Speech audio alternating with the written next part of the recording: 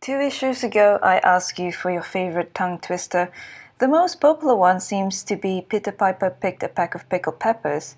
Honestly, I thought it would be She Sells Seashells by the Seashore.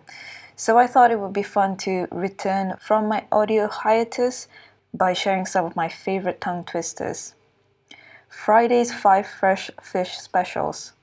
I slit the sheet I slit, and on the slitted sheet I sit. Red lorry, yellow lorry. Lesser leather, never weathered, wetter weather better. 9 nice night nurses nursing nicely.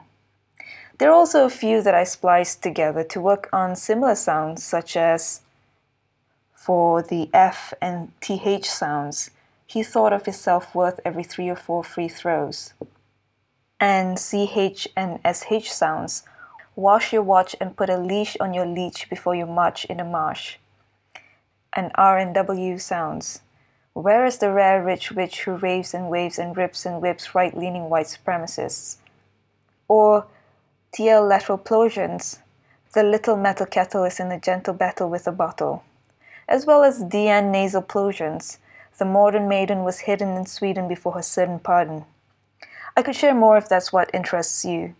These examples are for consonants and lateral nasal plosions, but I have a lot more focusing on minimal pairs such as sheep and ship, det and date, and fool and fool.